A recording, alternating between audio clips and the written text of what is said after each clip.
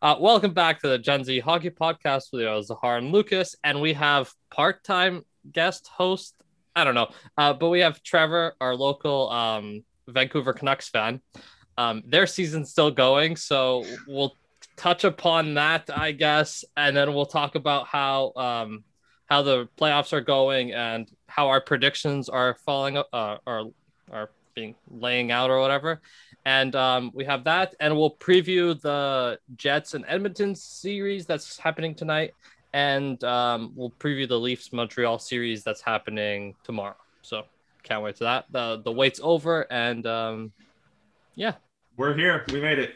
we're here. We're waiting. Yeah, we made it. And, I've been Trevor. I hope you know. I'm actually jealous of you because you can just watch it with enjoyment as a party who doesn't care. Ever since like Saturday, I'm so nervous. I'm so nervous for Thursday. See, but my thing is, after this season, watching the Canucks just crash and burn, I kind of miss being stressed about hockey. Because, talking about, last year, in the bubble, the Canucks, that was fun. They were so fun. That was fun. But, it was stressful because it was my team. But, it's hockey. It's playoff hockey. It's weird because it's, I almost miss it because I almost feel like I don't care as much because the Canucks aren't playing. I'm going to watch, I'm going to enjoy the games, but, there's something about, having that, either expectations or hope that kind of gives you, makes you kind of pay attention a little more and get you a little bit more, engaged and involved in everything that's going on. Yeah, it gets you more invested in the game. But so Canucks and Flames are playing their last game today. And yeah, it's great. It's great. There's nothing. God, the NHL really is so funny. I just think it's funny. So if we're gonna, since you're here, I really want to ask you this. One, what do you think went wrong this season? And two, it was said yesterday that Jim Benning's back for a season. How do you feel about that? So the thing with Jim Benning, I'm not surprised. The fan base is not doing great with that news. It'll be interesting. It'll be really interesting to see with Seattle joining if any Canucks fans jump ship because they're right there. Oh man. That would be so funny. But everyone's thing with Jim Benning, it doesn't surprise me in that the ownership has been very straightforward about the fact that they don't want to spend much right now. And they've talked a lot about how they don't want to pay Jim Benning to not be part of their staff. The one thing for me that I kind of thought about and went, this isn't the worst thing in the world. I'm kind of over Jim Benning. But the one thing is that they don't really have the cap space to do anything this offseason. So, I mean, Jay Beagle can go to Seattle or Antoine Roussel can go to Seattle. That's the thing is that, if there's any year to keep him going one more, it might be just better off dumping him next offseason. Yeah. And then you only eat 1 year. But, I mean, I've kind of felt like Jim Benning's – I thought he should have been gone after this year, but how it goes. And do you think he's attributed to, why this year just didn't work out? I don't know. You look at the offseason, and people will talk about Markstrom, Tanev, Toffoli. I have no problem with them losing Markstrom or Tanev. Yeah. To be honest, they got long-term. Those deals I don't think are going to age well, although Chris Tanev has been really solid this year. But you can kind of tell with Markstrom, he's going to get overworked, and it's by the end of that deal, it's not going to be good. Yeah. Tyler Toffoli is the one that is frustrating. I'm kind of over that at this point because we've kind of beating a dead horse. Yeah. But stuff like that. Troy Stetcher, too, is another one that goes underrated. That was weird. I thought that was weird. But I don't know. This season was just weird. They started off bad. They had a brutal schedule to start the year, which is part of it. But part of it is they just didn't play well. And then the whole COVID thing was just a mess. But I think by that point, they were kind of out of it already. So. Yeah. Because you guys have to re-sign Elias Pettersson, and Quinn Hughes. So how are you looking at that? Are you thinking long-term deals for both of them or shorter-term deals for like I was thinking that shorter-term deal for Elias Pettersson just because he was injured and didn't really have like his time to shine. So I'm thinking like a shorter-term deal for him, and then Quinn Hughes a longer-term deal because he is like the future of the defense in the Vancouver Canucks. I don't know. I don't know if they have the cap space to do more than a bridge for both. Oh, okay. That's kind of what I'm thinking. And I think they've kind of earmarked. And I think it's interesting because I think this season, if anything, might have actually brought down the price for a couple of those guys. Like maybe not by a lot, but like they definitely had the potential if they had great years to like you're looking at like 9-10 million. But yeah, I think you're probably looking at probably 7-ish, 7 or 8. Oh, okay. So somehow this is a blessing in disguise because you guys are going to get more caps, or you'll have less cap space for each of these players. I mean, I guess it'll be interesting though. They both share an agent now. Oh, okay. So they'll probably the agent will probably try to get them matching contracts. Yeah. So that'll kind of be interesting to see how that goes. Yeah. Okay. So that's the end of the Vancouver Canucks season. Hopefully next year it's better. They did have that. I seriously doubt it. Not better. Why I would doubt it is if they go back to normal divisions, the Pacific's going to be really, really tough again, and that's why it's nothing against the Canucks, nothing against like their fans or anything. I just don't think they can compete with the Pacific as it's been. I think they'll be better next year than they are this year, but I don't think that's saying much. Yeah. Okay, so you guys are going to have Seattle there too. So like that's going to be like, we don't know how Seattle's going to go. It might go the Vegas way, or it might go through every other expansion way where they're just trash for like 10 years before they do anything good. But we'll see how that goes.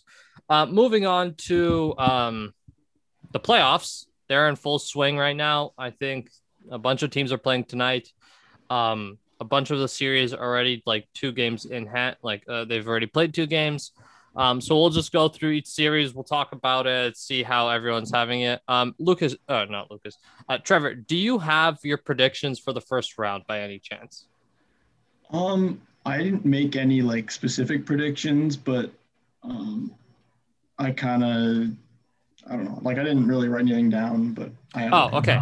That's no problem. We can just talk about it. Like the first round. The first round's always it's like bumper cars, just all the time. It's like it always just feels like there's like there's 3 games a night. Like it's always on and it's great. So I thought the playoffs started with an absolute bang with that first Capitals and Bruins game. I thought that was great. Okay? So if we could start with that series because they played 2 days ago. My story of the playoffs is I need Craig Anderson to go win 16 games and win that cup. Like, go Leafs go, of course, but how great of a story is that? Craig Anderson, first game of the playoffs, he's on the bench, and he leads his team to a Stanley Cup. Because, wow, is that team hurting when it comes to goaltending? Yeah, well, they did. What wasn't their goalie on in COVID protocol or whatever? Samsonov, yeah, Samsonov. I thought was So he's in COVID, right? COVID protocol. Yeah, so they have like 0 goaltending. I think Anderson's gonna be the player for like the next 2 games. I think it's gonna go at least 5 games. So I think the next 2 games Anderson's, and then he's supposed to come back. So they might get goaltending that might save the season. But the way everything's going, I don't think. The Bruins are winning that series. I picked the Bruins. I don't want them to win, though. Does that make sense? Yeah. The whole Capitals and Anderson just coming out of nowhere would be great, but I don't think that's going to happen. It's no shot. Trev, what do you think? Oh, it's been fun. It's been physical. It's been good hockey. It'll be interesting to see because, I mean, the thing is, if you're an NHL goalie, any goalie can, for 1 game, stand on his head. Yeah. It's just a matter of can you sustain it over a full series, and that's where I'm a little worried for Washington. And game two was not a good. Game two was not good for the Craig Anderson defense squad because, mama was that interesting. Yeah. Also, Washington's not a great defensive team. Oh, that overtime winner was just Marchand's overtime winner was just a complete defensive miscue. They had two. It was Brendan Dillon and Justin Schultz are literally standing next to each other, and you have Marchand open for the one-timer, and Pasternak's wide open down low, and he could have gone there as well. And it was just a complete miscue on their part. We were talking about this before. That third goal looked really weird. The Taylor Hall goal. We talked about this in the group chat. That goal looked really weird. Was it interference or was it not? I've watched it a couple dozen times on Twitter, one of those GIF things, and I can't tell if it's interference or not. It was so weird because there was a Boston player that went into the crease, but then Connor Sheary on Washington decides to just Superman his way into the crease, and that's what hit Craig Anderson and jarred the puck. Did you see that too? Yeah, that's where there was contact from the Boston guy. But then it was Sheary just jumped on the Boston guy who was on top of Anderson, and it was just a pileup. Yeah, it was just a dog pile, but it looked like Connor Sheary was the one that jarred the puck loose. Did you see that, Sahar? Yeah, so it was a Boston guy coming in on the Caps goalie. Then another Caps player came in on the Boston guy, and then the puck just squeaked out of somewhere, and then Taylor Hall somehow got it. It's absolute scramble in front of that, and then it goes in. So I think the Caps didn't want to challenge it because Connor Sheary came in flying Superman and wanted to save the day, but ended up screwing it up. Screwing it all up. It reminded me, as far as going to remember this, remember that 2-game series against Calgary where David Rittich decided to turn into a brick wall, and then right at the very end of the second game, Nylander scored a goal. It reminded me of that play because just everyone's everywhere, and then the puck's just kind of there, and he puts it in. But it's just it was a weird goal, but I don't blame them for not challenging because I'm not giving the Bruins a power play. Yeah, I'm not giving the Bruins a potential power play unless I know definitively that I have a very, very good argument for a goalie interference call, and I don't think that they had a good argument for something like that. Yeah, it's a weird play, very weird play, but So that series is tied 1-1, and that's going into game 3, I believe, is tonight. Funniest thing I've ever seen. Bruins Twitter literally said, "What happened to Chara? I guess when he went to the Capitals, he became a dirty player." Oh yeah, this is what I wanted to talk about. The Bruins and Capitals are they're looking. They're looking. That's what a Game 7 Stanley Cup final will do to you. Each of these teams is looking in the mirror at themselves, and it's fantastic. It's the Boston. It's the Spider-Man meme. Yeah, it's the Spider-Man meme where they're pointing at each other. Boston is the Capitals, and the Capitals is Boston when it comes to having a lot of dirty players that don't get reprimanded because the NHL is just terrible when it comes to reprimanding. Tom Wilson was the best player in Game 1. Oh yeah, for sure. When he opened the scoring, I was like, of course. Who else was it going to be? Also, the funniest thing was outrage from when he hit was it Lazar over the bench? Yeah, it was something like that. Yeah, you hit someone into the bench, and they're it's charging all the stuff. That's one of the least dirty things Tom Wilson's ever done, if we're gonna be honest here. Exactly, because there was a play earlier in the season that he actually got suspended for. Tom Wilson getting suspended. Who knew that was possible? He got suspended 7 games for a hit on a Bruins player. I want to say it was It was Carlo? Okay, yeah, it was Carlo. He hit him straight in the head and got a 7-game suspension. So I think that's why Bruins fans are a little crispy. I love talking about this. You can definitely tell these fan bases and these players don't like each other. And just the chippiness of that series, I think is a real key to how good the series is, because just the chippiness, the hits, the goals, the play in general. It's a very, very interesting series. Playoff hockey. Playoff hockey, and I usually hate that term, but there's sometimes where it's it's a well said term, I guess, in this series. And okay, we were talking about Craig Anderson not being at his best. Tuukka's 5-hole is in full playoff swing at the moment because dang, can he not like shots from the point that end up going through his 5-hole. Like the OT winner, there was a goal in the second game, and Tuukka's got to make some more saves, I think.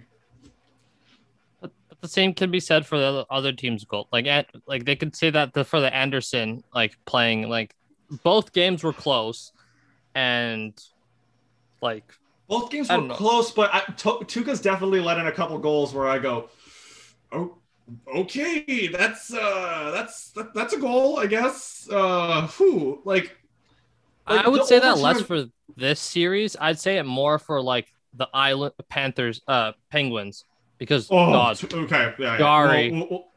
is brutal. But the Islanders let a goal yesterday that was brutal as well. But Varlamov. Yeah. I know that Varlamov was in the first game, and I think Sorokin was actually in yesterday. No, Sorokin game 1, Varlamov game 2. Oh, yeah. Really? Dang. Okay.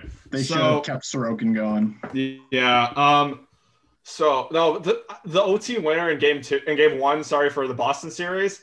Like it hit Tuukka like in his chest, and then it went down, and I think it hit his stick and went through his 5-hole. Something dumb, and I'm like, hey, it went in. It was a stupid goal, but it went in. And Nick Dowd. Hey, that guy. Jay Beagle replacement. That's the Jay Beagle replacement. He's literally the Jay Beagle replacement. He's also a former Canuck. Oh my God. How funny is that? I didn't know that. Damn. That's funny. So great series. I'm sure it's going to be another great one tonight. I still have Boston winning, especially with Craig Anderson, but I do want the Capitals to win. Okay, you guys kind of agree with me? No. I called Boston, and I'm gonna stick with Boston because the way things are playing, I'm gonna think Boston. Who are you thinking, Trevor? I don't know. Like again, I want Washington to win. I hate Boston so much, but it's the Hate Boston podcast.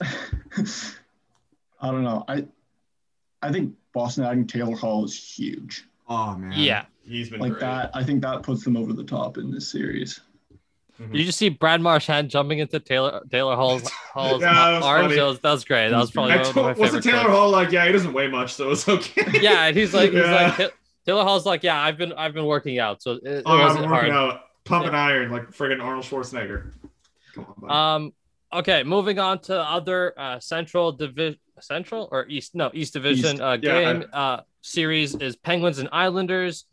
Islanders. The series is tied at 1-1. Islanders take game 1. Penguins take game 2. What do you guys think about the series? Here's what's so funny about the East. I took a team. I took Boston and the Islanders to win in their series, and I'm cheering for the team that they're playing against. That's what I hate about the NHL playoffs. That's what I hate about the Stanley Cup playoffs. Is I want the Penguins to win and I want the Capitals to win, but I know the Islanders and the Bruins are going to win. And when Kyle Palmieri scored in game 1, a part of me was like, oh shit, but then I was like, oh, but yay, like it was. And Tristan Jarry in that first, I know he bounced back in game 2. Man, did that glove have some holes in it? Yeah, his glove hand is not good. Yeah, he lost that game. He's the only person that you can blame for losing that game. Sidney Crosby scored a one-handed tip goal from the slot. Yeah, that was ridiculous. Kapanen scored a nice goal to tie it up to get it into overtime. Sperry Kapanen went bar down on a shot from the slot. I've never seen Kapanen not score a goal that wasn't a wide open net or a breakaway in my life. Yeah, and I guess he's improved on his shot, so good for him. But just the Pajot goal, the Nelson goal that made it 3-2. I know Kapanen made it 3-3, but still. And I'm not going to blame him for the OT goal because that was like a sliver. That was like a percentage, friggin' goal. It was like a sliver of daylight, and he hit it right there. So, okay.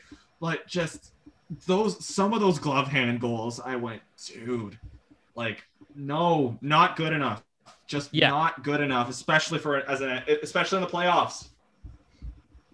Yeah, if he saved at least like two of those goals, then they would have won that game easily. Like Oh. 2 goals saves, he lets in 2 goals, they score 4 goals and or 3 goals, and they win that game, and they could be leading 2-0. On the flip But side, Varlamov whiffed on a shot in game 2. Yeah. I didn't watch. I watched the last couple of minutes last game. I saw the Brian Rust penalty. I guess we'll get into that, but I saw the Varlamov thing before we got on. Boy, was that He just missed it. that was Yeah. like that looked like an outfielder that just missed a fly ball. That's what it looked like. That's what it looked like. And man, and they won that game by 1 goal. It's goaltending makes or breaks makes or breaks games, and that's why I'm nervous for Jack Campbell personally, because I know he's great, but damn, it can screw you. Especially a team like the Islanders that is such a defensive team. They're not going to score much. They're not. Their strategy is to score 1 or 2 goals and just shut you down. I was surprised they got 4 in the first game, and that's why they added Palmieri and Zajac, and good for them. But I wasn't expecting Palmieri because he had 2 goals in his 17 games, and boom, he scores 2 goals in his first game back. So yeah, like it's a good. I love how you bring up like they're not going to score many goals, and if you're whiffing on pucks like that, it really screws over your team, especially a team like that doesn't score a lot. yeah. So, do we want to talk about the basketball play by Ryan? By Brian Rust. Brian Rust. So he decided that he wants to play basketball, I guess, and he didn't want to play with the puck anymore, and just launches it or throws it just right out of the arena for some reason. It was a weird play because you can bat the puck out of midair. Like that's a play. He freaking like grabbed it like it was a baseball and just chucked it. Was it over the boards? I don't think so. I don't think it was over the boards, but he definitely just grabbed it and threw it out of the zone. And closing your hand on a puck is, I don't know if it's delay. Is it delay of game or is it? It's its own penalty. It's its own penalty. Okay, It's just a 2-minute penalty. Just yeah. regular Okay. penalty. So he just closes his hand on it and throws it out. And like that penalty could have really bit them in the ass. Yeah. Because it was a 2-minute minor with a minute and a half left, a minute 20 left, something like that. They pulled the goalie for 6-on-4. That could have really screwed them up. But in a way, I saw it as a bit of a blessing in disguise because anytime Pittsburgh got the puck, they could just send it down the ice and not worry about an icing. Yeah. That's actually, yeah, if you look at it from that way, but it's also I try to look at it from a glass half full perspective, but I also look at it as, damn, that could have been really bad. Okay, so yes, that works, but like it's a 6-on-4, so it's like, and it's a stupid penalty. It's a that too. Yeah, the penalty itself might be considered stupid, but Brian Rust didn't have to do that. Yeah. He didn't have to, close his hand on the puck. He didn't have to launch it. So if that goal goes in, if they score on that, 6-on-4, that's a goal that didn't need to happen because that was a penalty that was easily avoidable. Yeah. Like, do you agree kind of with that, Trev? Like, I felt that was easily avoidable. Yeah, because also, like, I mean, you see it all the time. Guys bat the puck out of the zone. You're allowed to make a hand pass in your own end. Mm-hmm. But yeah, like that's just, I don't know what he was thinking, but it probably just wasn't. Probably wasn't. That's the real thing. It's people say that it's like an instinct thing, but an instinct for me, like I don't know. I played growing up, but I never played professionally. But I never instinctively grabbed it and threw it. It's more of like a grab it, put it down, try to get it out. But he literally grabbed it like it was a baseball and threw it out. Which like it was such a mind-boggling penalty that he could have taken, and just thank God it didn't turn into anything else. But and the funny it's a 1-1 thing is, series. Yeah, keep going. Sorry. Yeah. And the funny thing is I've never seen this in like regular season. Oh, never. And then he's like, okay, no one has seen this in the regular season. Let's bring it out for the playoffs. And then just someone launching pucks with their hand. Like, I've never seen it in the regular season, and I love how it just happens in the playoffs. Like, I've seen like pucks being covered in the goal crease and having that be a penalty shot, because it is. Like, Yeah. like I've seen that a couple times. But I love how you brought up. I've never seen that in the regular season or ever. That reminded me of remember Russell Martin when he threw the ball off the Rangers guy in game 5 in the MLB. I hope you guys remember that. The half inning before the Bautista home run. Yeah, it was that was a play no one had ever seen that before. Yeah. And it nearly cost the Jays like a trip to the ALCS.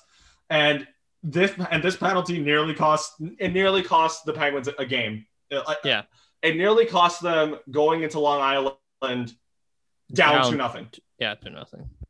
Which that's a death sentence. Yeah, that is a death sentence. Talking about death sentences, the Lightning and Panthers, the series I thought would have been more competitive. I guess not. Game 1 was so competitive. Game 1 was so close. Yesterday was not even close. Okay, so for the Lightning Panthers game 1, it was Lightning 5-4. They win it over. Was it in overtime? No, that was the one game. That was the one game in regulation. It was like a goal though. Last minute like a minute left. It was basically overtime, but God, I want. This is another series. I picked Tampa. I'm cheering for the Panthers. I want Florida to win just because that team's been so underrated this year, and they've been kind of a laughingstock through the NHL just because they're a Sun Belt team. But a Sun Belt team like Florida, to beat a team like Tampa, yes, they're rivals, yes, another Sun Belt team, but Florida's always gotten such a bad rap because they've been in a normal year they have 30 people show up to their games, and no, the same amount that they do in a pandemic year. Yeah, the same amount that they do in a pandemic, and I wanted for that team that's been so underratedly good this year in a division that, granted, we'll say is the worst out of the 4. But they've been so underratedly good that I wanted them to win, and just they're too strong. Tampa's too strong. People would debate that's the worst division, but okay. But yeah, Kucherov comes back, Stamkos comes back. Looks like neither of them missed a step. They had a year off, so that's good for them, I guess. Kucherov had a year off. Stamkos was just injured for the last couple of weeks or something. Should we be mad about the Kucherov situation? Okay, so when it comes to that, for those that don't know, Kucherov was just at the beginning of the season. He was just ruled out for the entire season. They're like, yeah, he's gonna come back for the playoffs. And the way things were going, and he was skating 3 weeks ago, and he looked healthy enough to be playing 3 weeks ago, but because of the cap and the cap circumvention and everything that Tampa Bay is doing, is that he could not be activated because they were 18 million over the cap or something like that. Well, they're currently spending $98 million for the roster that they have, which is 98 million in an $81 million cap, which it's just so I wouldn't. I'm sure the Leafs are definitely up there when it comes to spending, but that whole situation, I'm just man, it's so weird, and it's just should Tampa pay somewhat of a penalty for being this much? You don't think so? So 15 of the teams are above the cap when it with LTIR and those kind of things, and no, it's not. Don't blame the players, blame the game. That game is set up to be rigged like this. Literally, half the team is rigging it in a way that they're all over the cap, but yet they're icing a team that is under the cap. Should, in future, CBA BS, negotiations, should we have a playoff salary cap or a playoff range of you can have a salary cap from up to, $88 to $94 million, something like that? No. So I've heard this from a couple of podcasts. The way they talk about it is they should have I think it's the luxury tax. So I think it's the NBA model where the cap is to, let's say, 100 million, and then you can go to 150 million, but everything you use in that 50 million above the 100 gets taxed 2.5 times or 3.5 times. And the richer teams will be fine with that, and they can pay the poor teams. I don't see the problem there. And then those extra money can either go to small market teams, or how the NBA does it is they go to a women's league or outreach programs, and they have that extra. So let's say we get Mitch Marner in the luxury tax, so that's like 10 million round up. Yeah. So the Maple Leafs would have to pay, let's say, 20 million for them to have that $10 million dollars in that cap. I think that's literally the only way to go, because then the rich teams, like Tampa Bay in scale compared to other teams, is a small market team. It's a small market. Yeah. And they're still able to afford to pay almost 100 million when it comes to the cap, which is just ridiculous. And they're able to do it. They're successful at doing it. And I don't think they're losing money this year, but previous years, I don't think they were losing money. And that they see the value in that. And they're literally just playing the game in any way they can to be more successful than every other team in the league. And you can't blame the teams, the players, for following the rules and manipulating what is set up. It's the game. You have to change the game so that the players can follow the game. I think what I meant to say by fine is that kind of model. Kind of model where I think the Leafs, if they spend over, should pay as well. And like the Canucks are a big market, aren't they? Like I feel like if they went over in a playoff scenario, like they would have to pay for a luxury tax. Like Trev, do you agree? Like, do you kind of see what the luxury tax? The Canucks 2011 team that went to the finals was about $8 million over the cap. And what was the cap then? Like the cap then was so much less. Like what was it, like 70 million? Maybe like 70 something. Yeah. They were like 7.5, 8 million over the cap. Exactly. And those players I'd love to go back and see like players that I grew up watching and how little they made compared to the players now. Because the salary cap was just so, like, when the salary cap was implemented in 05-06 after the lockout, it was like 55 million. It wasn't huge. And we keep thinking what we have now is nothing. What we had back then was nothing. And I'm really interested. Like, I would love to just, you could probably just Google it, but I would love to see like players that like, like I don't know what the Sedins made, back when they made, back in like 2010 or 2011 when they went to the Cup. Their last contract they signed was 7 per, but I don't remember when they signed it. Okay. And that's an example right there. Like the Sedins were elite talent, and they were making $7 million. That's Nylander money, So that's like who on the Canucks makes 7? Like that's Bo Horvat money, basically. Yeah, Alex Edler makes 6. Yeah. So the Lightning, it's a little bit different, but yeah. So the Lightning are at 98.8 million for their final cap hit. The Blues are at 90 million. Islanders 88 million. What are the Leafs at? The Leafs are at 84 million. The Leafs are only 3 million. That's surprising. Okay, that's surprising that they're only 3 up. The Canucks are 4th with 86 million. So they're not even in the playoffs. How does that work? That's crazy. They had COVID they have a bunch and of guys a bunch of injuries. LTIR too. Yeah. Okay. And it's LTIR. I think do you think the Leafs kind of invented the LTIR space with what they did with Horton and David Clarkson and Joffrey Lupul? Like I think they kind of invented that sort of loophole. I think them and the Coyotes, because the Coyotes had like Marian Hossa and Dave Bolin on LTIR for years. Datsuk, Chris Pronger.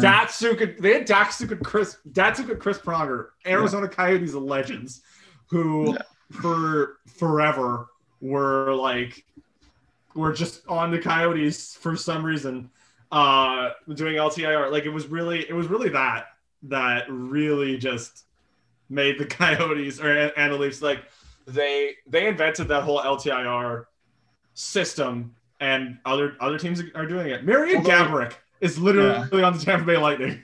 That was a little bit different in that the Coyotes needed it to get to the floor. Oh, of course. And the Sens now have, I think they have a bunch of LTIR because they need to hit the floor as well.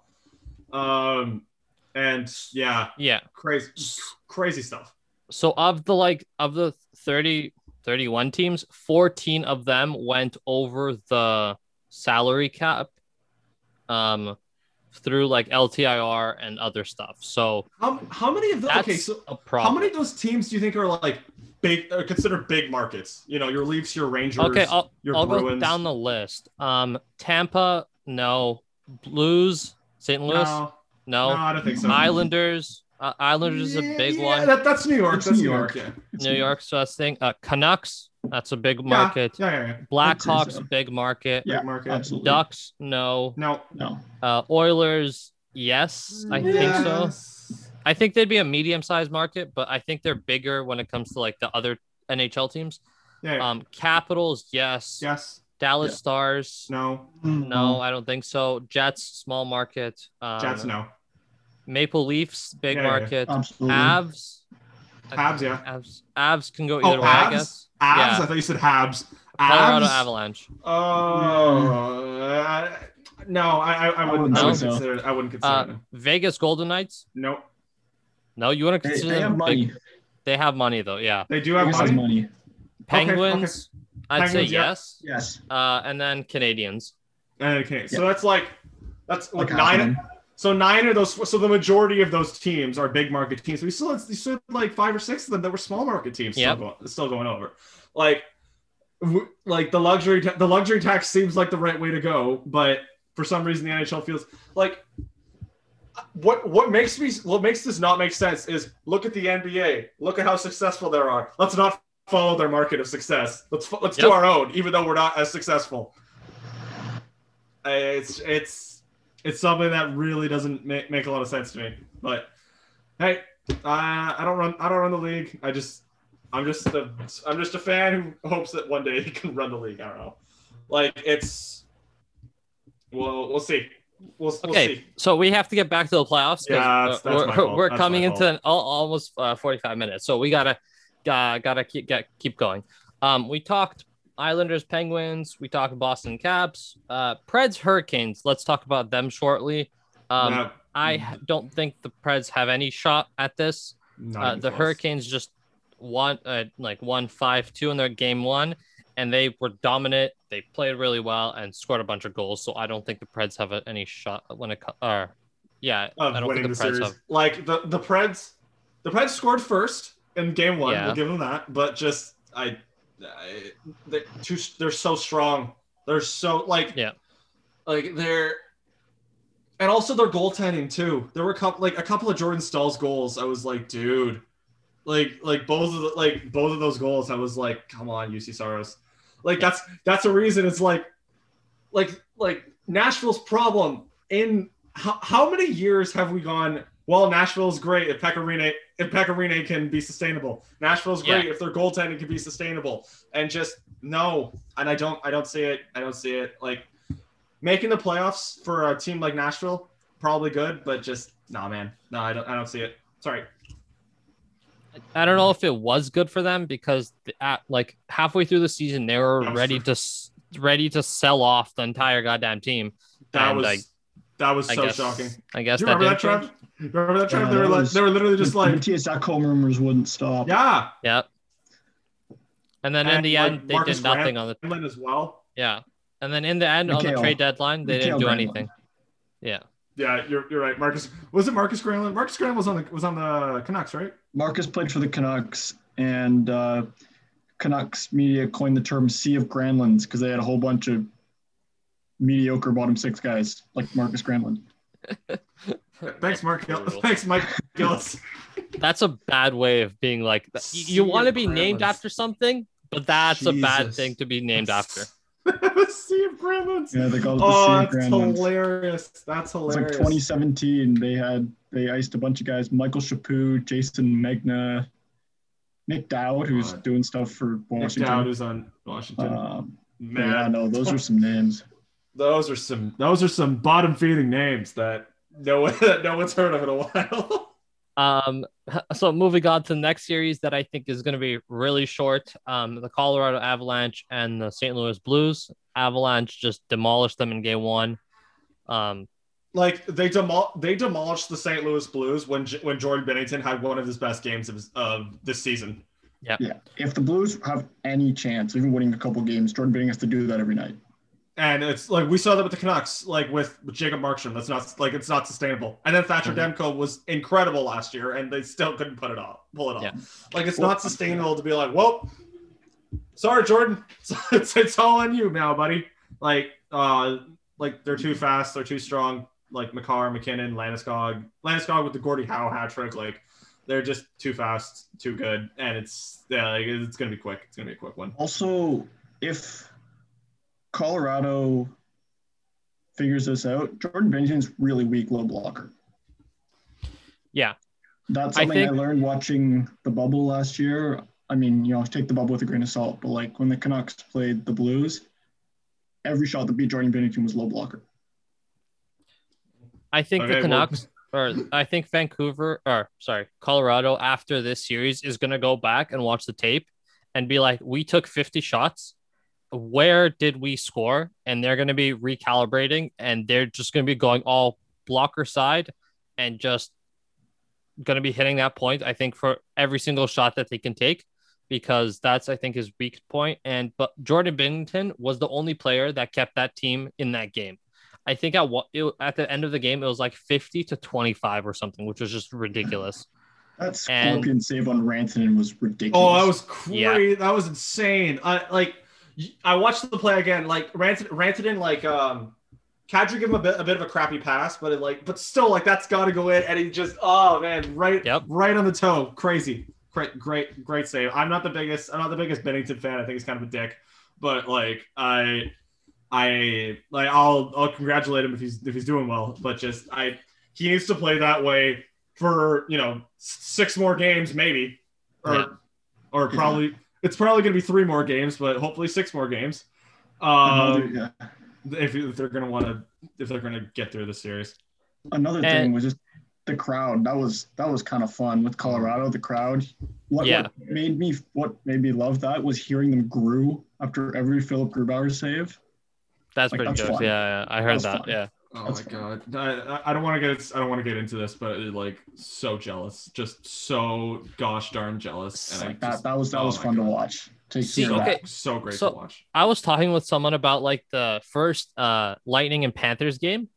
Was the game as good as it was, or did the crowd play into the entire thing, making it feel like it's better than it was? No, the game was great. The game was actually a great game, game of hockey, and the fans add another gear to the game. Yeah. Even they were at probably half capacity, but just the fans added another gear to this game, because fans make sporting events, fans make concert events, fans enhance the experience, and that's why. Yes, the fans added to it, but the game was actually great itself. Like a 4-4 game that got decided by a breakaway in the final minute. That's an A+ game in my book. Yes, but like when it comes to like the little scrums after each whistle and like them throwing the refs on the ice, that's enhanced by the fans. Would that game be as entertaining or as exciting as it was if there were no fans?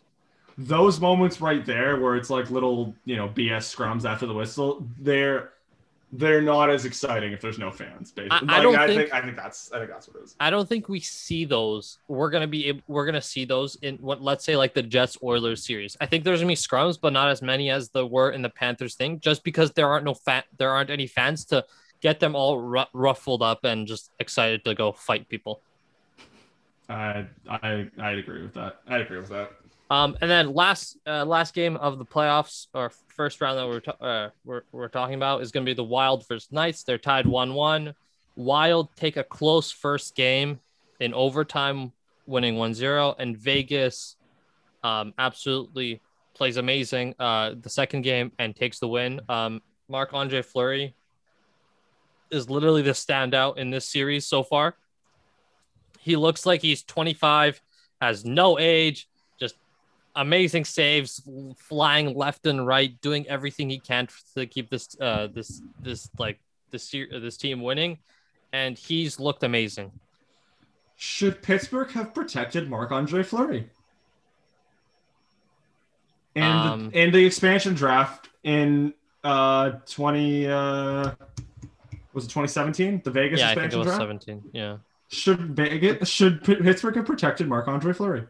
At the time, it was the right decision, but also Matt Murray turned into a pumpkin. So, like, who would have expected Matt Murray to go the opposite? Like, we all expected that Murray, like Fleury goes down, and Matt Murray goes up, and it went the opposite directions, like completely different, completely opposite directions. So if you're looking at it from management, they did the right thing. They got the younger guy who is experienced and had Marc-Andre Fleury behind his back to help him be the number one goalie.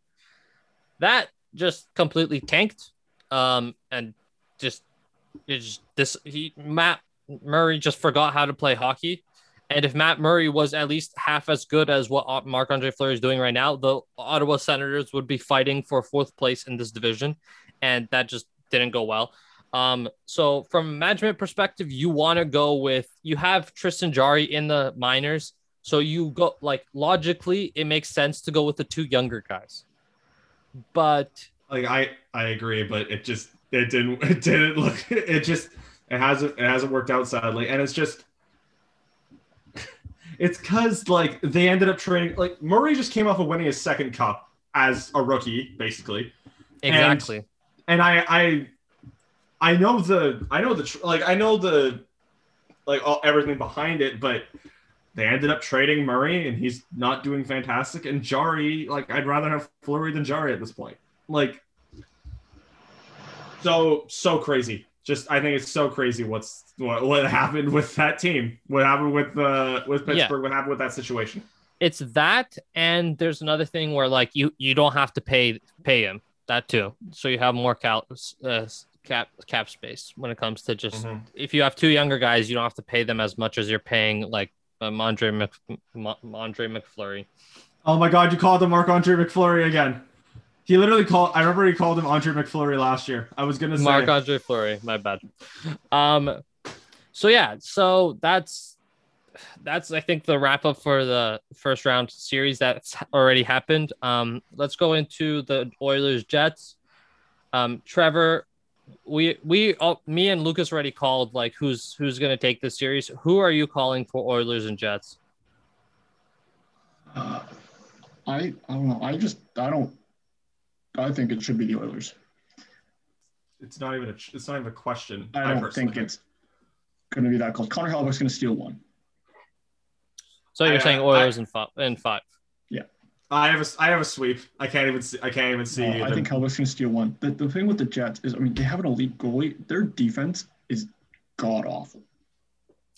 It's okay. So their defense is god awful, and also all their forwards don't play defense. Blake Wheeler might be the worst defensive forward in the NHL. Yep. But no, remember Patrick Laine was worse apparently. Like that situation is so weird. And like it's not even Blake Wheeler. It's like him and Mark Scheifele and Pierre-Luc Dubois, who was your big pickup. They just stay in one zone. It's baffling. It's baffling to me. Although when is Nick Ehlers coming back? We don't know. Because that could be huge for that team if they. Because Nick Ehlers is their like he's their ball of energy. He's their Mitch Marner. Like he's their what's a comparable for the Canucks for Nick Ehlers, like Bo Horvat or Brock Besser? I don't know. I don't watch enough Nick Ehlers to know that. But he's like Nick Ehlers. Nick Ehlers is like he seems just like the backbone of that offense, like the main part of that offense, and they can't like it should be Blake Wheeler or Mark Scheifele, but he is since Laine left their most important forward. Oh, absolutely. And it's just I for the Jets for a Jets fan's sake, you obviously want Nick Ehlers, but I just want to see Nick Ehlers in the playoffs personally because he's torched the Leafs this year. I hate playing him, but like so great. He's been such a great player for them. And I really just I'm at a loss for words on how little I think of the Winnipeg Jets without Nick Ehlers in the lineup. and how I have no confidence in this team. Well, they've been bad. They've just been bad since Ehlers got hurt. And then even you look at the Edmonton side, like their biggest question mark going into the season was goaltending. Mike Smith's had a great year. We made fun of that signing so hard, and then I don't know what happened. Why did 39-year-old Mike Smith turn into Arizona Mike Smith? 2012 Mike Smith. 2012 Arizona conference finals in the West. Mike Smith. I don't know how that happened. They have to ride Mike Smith because Mikko Koskinen. Oh boy. Yeah, the Mikko Koskinen saga. Is not good. The Mikko Koskinen saga with how he stayed at Edmonton is one of the funniest things ever. How Peter Chiarelli, the day before he was fired, signed Mikko Koskinen to it was either a 3 or 4 year contract. He's got one more left after this. He's got one more. It's to a 3-year contract right out the day before he was fired. One of the funniest things, and like that's not an NHL goalie. No, I just watched him give up 4 goals on 4 shots and get pulled to Vancouver. This wasn't the Habs. This wasn't the Leafs. This was Vancouver, who never made the playoffs in the North Division, man. And two of them were brutal goals. Like David Riddick against Vancouver level goals. I don't want to talk about that game. That was Dave Riddick. I'm so happy. He's probably not going to even play because goaltending depth is great, obviously, but just that game scarred me when I saw that. Hellebuyck can steal you one game. I don't see it going any farther than 5 games because they've just been god awful. That's just what I think. Also, Pierre-Luc Dubois is still questionable for game 1, isn't he? Yeah. Questionable. Jeez. Okay. He's not playing. I don't know what. I haven't heard. I didn't even know he was questionable. Damn. Okay. And I want to talk about a trade that didn't work out for either team. Like we talked about that trade looks bad for both sides. Yeah. Jack Roslovic might be the best thing to come out of that trade.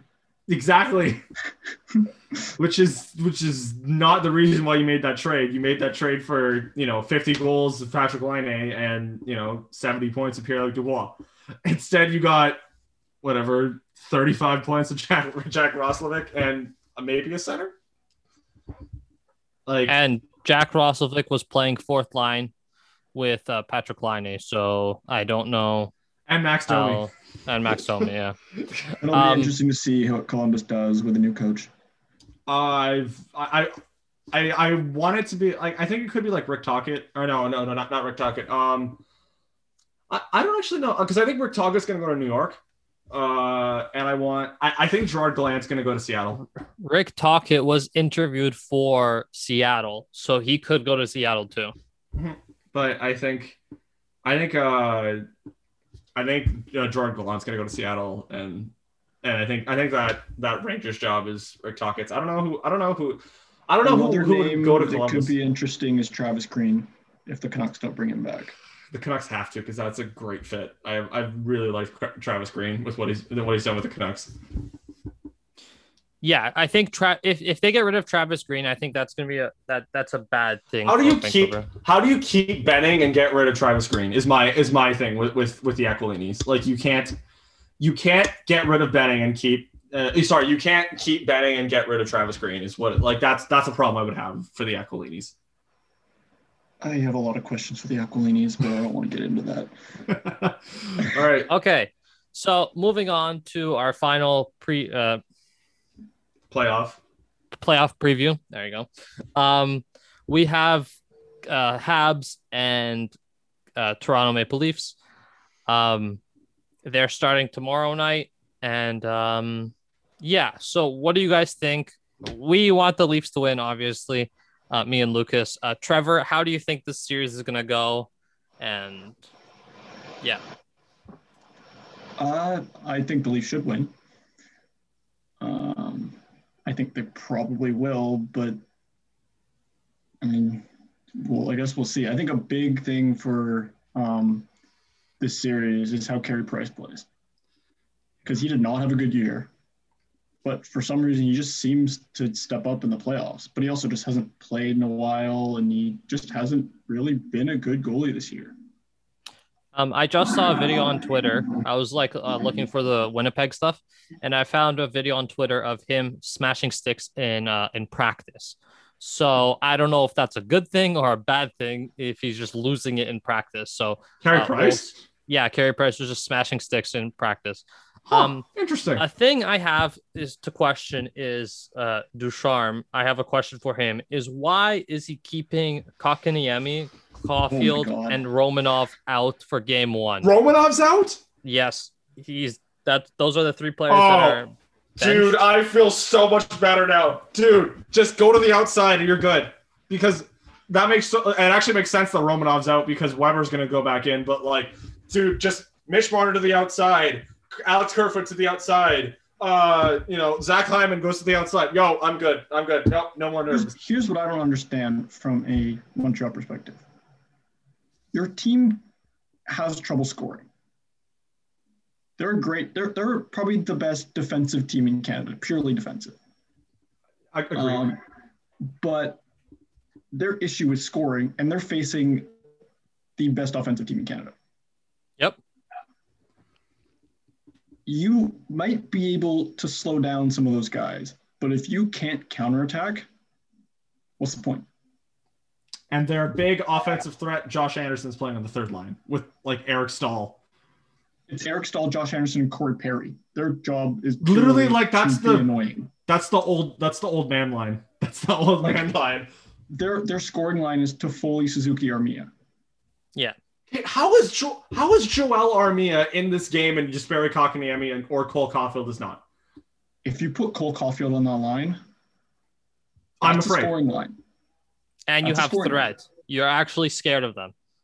But with the things that are going now is I don't understand how you just take him out. Cole Caulfield, he played a couple of games. He wasn't great, but he did score a couple of goals, and that's what 2 goals against the Leafs. Yeah. And here's the thing: with a team like Montreal, they're good enough defensively that they can afford to put in a guy like Cole Caulfield, who isn't great defensively, mostly because of his size. Yeah, but you can put the puck in the net. They have enough good defensive players; they can shelter Cole Caulfield. Yeah, defensively, and still get his offensive input. But I just don't understand. I get that they're trying to well, I don't really get it, but I see the rationale where they're trying to be it's playoff hockey, so we're going to be bigger and more physical, and that's our identity. But you still need to score goals. That's a very good point, my friend. I can't look at that and be like, oh, I don't I hate it because I do like it, but What doesn't make sense to me is how Romanov has been out because he's been in the lineup all season basically. He's been an actual contributor. Another player that's not going to be in the lineup for the rest of the season is Jonathan Drouin. He's out for the season, so that's another hit to their team. I don't see how they have a shot in any way. So let's take the scenario of they get rid of Kotkaniemi, Caulfield, and Romanov. They don't have any scoring. And they have a bad goalie with Carey Price. If he isn't 100%, and so you don't have he played in Laval. He played in the AHL and was not good. Yes, but also Anderson played in the AHL. And who's not playing for the Leafs? Anderson's not playing for the Leafs. So both of them are not very good in the AHL. So my thing is they're positive. Their strength is defense. But if you don't have a good goalie, then defense is relatively useless. And if you're not scoring, then you can't outscore the opposition when it comes to just if you let in a couple bad goals, there's no way of you getting back. It's once you're down, you're down. There's no fighting back. They're the inverse Jets. Yeah, they are the Jets. That's a very good point. They're the inverse Jets with a really really good defense. Nothing on forward and a goalie that can steal you a series, and then the Jets are some really good offense, nothing on defense, and a goalie that can steal the series. That's a really good comparison. So yeah, it's really interesting to see why the coach is taking these players out when those are the stuff they're struggling with. And I know they've had injuries and stuff like that, but I don't see a scenario where they can actually pull this off. And somehow, even if it's physical, it doesn't matter how physical you are. You have to score goals, and you have to like put up a fight when it comes to just literally like playing hockey. And if they're physical, I don't know how this is gonna I don't think this is gonna be a series. And it's another thing where needs to pretend that the Leafs are wearing blue and green. Yeah. Yeah. But people keep talking about Montreal's. Oh well, Montreal's more physical. Montreal's probably more, they're more, I guess, brute and whatever. They can hit you. The Leafs this season went out and got Wayne Simmons. They have Jake Muzzin. Zach Bogosian looks like he's going to be back. Foligno they got as well. So I don't see that narrative of they're a tougher team, because if they're seen as the tougher team, I don't know how many notches. I don't think that the Leafs are 10 notches below their toughness, personally. No, it's like, I don't think it's okay. So I was looking here. I have Sportsnet their preview thing, and hits wise, the Canadians have 321 hits and 100, and then the Leafs have 195 hits. So we got out hit during the regular season series, but yeah, we still won. Hits is a weird metric, though. Yeah, hits is a weird metric. I don't think that it's. If you have more hits, it means you have the puck less, and the Leafs are a puck possession team. Yeah, true. But it's also you're not going to have as many hits because you have the puck all the time. But if you're talking about the narrative of a tougher team, it's whoever has more hits is apparently the tougher team. But Montreal had more hits, but they still haven't won. It's funny because with the Leafs, the narrative has always been they're soft. Yeah. They finally show some backbone and they're dirty. That was my favorite storyline of the entire season. Winnipeg Jets call us dirty because we play physical hockey. And then, so everyone complains that we don't play physical hockey enough. Or they tell us that's our weakness. We start playing physical hockey, we're automatically the Boston Bruins. Just dirty hits everywhere. That's so funny. I love how you said they showed their backbone. Yeah, we stood up for ourselves. Yeah. My take on that is the Leafs need to add that, or we're going to say they needed to add that to be successful. Yeah. If they want to go far in the playoffs, they need to have that physicality and be able to stick up for their guys, and you can't get pushed around. Yeah. And they addressed that. Yeah, exactly. I remember the Canucks. The Canucks had Rafi Torres. They had Kevin Bieksa. Who else in 2011? They had. I remember Keith Ballard. I don't know. I don't even remember if he was a tough guy, but they had Ryan Kessler was an asshole to play against. I remember. And Alex Burrows was just a pain. And who's coaching right now for the Habs. Couldn't stand Alex Burrows, but we get Alex Burrows versus Manny Malhotra. Yeah, that's right. Two former Manny Malhotra was in that series, right? He was on that Canucks team. I don't know. That was the year we got hit in the face, right? That was the year he got hit in the eye with the puck. Yeah, he got hit in the eye with the puck, and it screwed up his cornea. I remember something dumb. Yeah, and So I don't think that the Leafs are gonna get as pushed around as people think. And Jumbo Joe decides in the last 10 games of the season decided to be a pest against the Jets and just takes out Ehlers for the remainder of the regular season. So I think we have more grit, we have more skill on our team, and I think we are going to make a push in this season or in these playoffs, and we might actually be able to do some damage. I hope anything else too. you guys want to talk about? One thing that has to do with COVID and just building stuff. Quebec said that Montreal might be able to have up to 250,000 fans, or 2,500 fans. There you go. Sorry. 2,500 fans. If it goes to game 6. So it won't. Hopefully it won't, because but it won't, bish. Yeah.